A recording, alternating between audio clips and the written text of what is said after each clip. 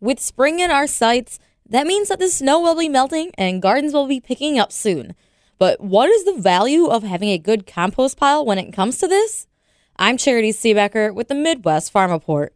Melanie Burns, waste management specialist with the DNR out of Milwaukee, shares just that. She provides insight into some benefits of having a compost pile and how to even start one for those that are interested. I really believe the value is twofold. The first would be, for backyard composting is that diversion in food and yard waste from our landfills, and that will ultimately reduce the greenhouse gas emissions. And the second is to create just a valuable soil conditioner for your lawn, your garden, or your crops. Compost is a soil-like material that's really rich in nutrients. So it really may reduce the need to purchase any fertilizers or anything like that for your lawn or garden. What are the key benefits of having a compost pile? The overall benefit is to use that compost pile as a soil amendment because it improves the soil health, which in turn can lead to healthier plants. So overall benefits are going to be saving money, reducing that need to be buying fertilizer, saving water because compost actually holds in that moisture in the soil. And again, that opportunity to divert food and yard waste from going into our landfills, which reduces the methane gases that are created. What types of composting are there? So there's really 4 main methods of composting. So the first one I'll touch on, it's an indoor composting method, and that's called vermicompost. And that's where red wiggler worms are used to feed on food scraps, yard trimmings, any kind of organic matter that may be used to feed those worms. So those worms really break down the material, and then they create a really high-quality compost from those castings. The second would be a aerated turned pile. We often see these large-scale municipal sites, and so really turning those piles every so often, getting the oxygen into them and really helping that organic matter break down. Third composting method would be called static pile, and that's really a slower way to produce a compost product, but it's just really, instead of turning, you're really not turning it. Some have air in the bottom of the pile that's kind of pushed up into it. And then the fourth is an end vessel. These are often seen at farms. Sometimes they're concrete-lined silos or drums, and they're really good for like manure and biosolids, things like that. You can really control the temperature much more in that type. And then there's hot versus cold composting methods, a cool composting method, which is actually something I personally do in my backyard. It takes about a year to create a good compost product at the end, but I really kind of layer those materials into my pile. I really don't manage it very much at all. And as they say, like compost happens, it really just kind of slowly decomposes over time. Those microbes are working in there. I'm just not turning it and managing it like some would, and as opposed to like a hot compost method that really could produce product in a much faster rate. So for example, 12 weeks perhaps versus like a year. If you're really turning it, monitoring the moisture levels, really seeing how hot that pile is getting, that can then in turn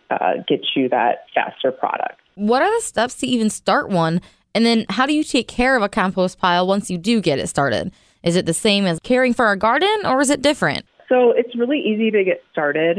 Really, you can get started with some kitchen scraps from, just like your dinner that night and some yard materials, and you're on your way. There's different types of bins that you can use. Some people actually make their own out of chicken wire or, reusing like wood pallets, for example. I mean, I personally bought mine at, a local hardware store, and it just kind of contains it to keep kind of just the vectors out. I kind of wanted a more closed-in type bin, but it still does allow for that oxygen to get in. So, yeah, you just want to make sure you're monitoring your feedstock. So, again, that's putting in those greens and browns. And so the greens are what we refer to as just those materials that are high in nitrogen. So really thinking about your food scraps, grass clippings, coffee grounds. And the browns are materials that are high in carbon. So think about your leaves that are dry, wood chips, branches, hay.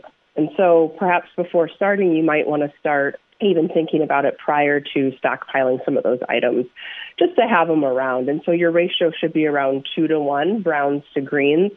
And like I said, I kind of layer it almost like a little lasagna. The other thing that you might want to be mindful of is particle size. Like I said, if you're going to use cardboard, just kind of shredding it up, that really just enables that material to break down at a faster rate. So just if, for example, like a watermelon rind, I just kind of like real loosely chop that up before throwing it in.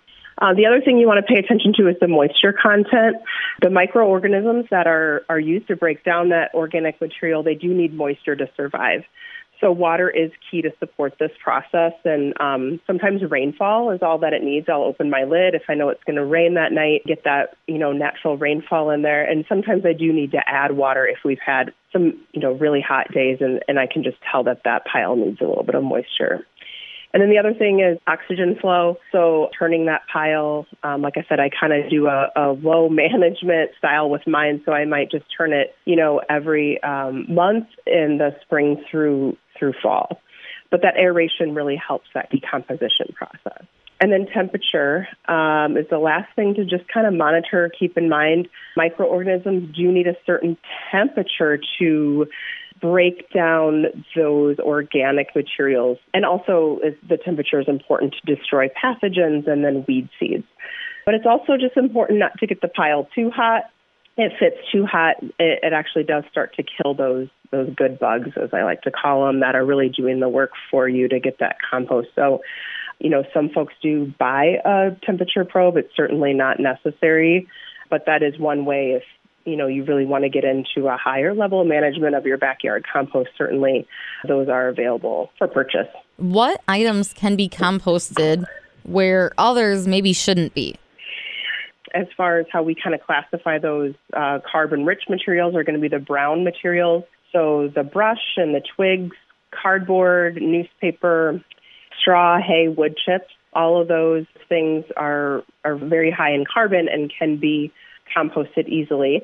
And then for the greens, we're looking at, your coffee grounds and the used filters. Go ahead and throw those in there too. Eggshells, flowers, things like that from your garden, fruit, cores, rinds, grass clippings, tea bags, things like that. So anything that you might be using in your kitchen that's organic matter. And then for not so good composting, things you want to actually keep out of your bin are going to be those things that we really do not see break down, at least in a way that would contribute to a high-quality compost. So pet and human waste, meats, dairy, treated wood, fats, oils, and greases, cigarette or cigar ashes, anything like that. We just really want to keep that out of your bin. I would like to point out we have 3 publications on our website. If you go to dnr.wi.gov and you search compost, there's 3 really great publications for people that are just getting started, and perhaps also people that have been composting a while that might want to troubleshoot their pile if there's, odors or it's just like too damp, it's not composting. We have some troubleshooting methods in some of those publications. That was Melanie Burns, Waste Management Specialist with the DNR. To learn more helpful tips, go to dnr.wisconsin.gov. From the Midwest Farm Report, I'm Charity Seebecker.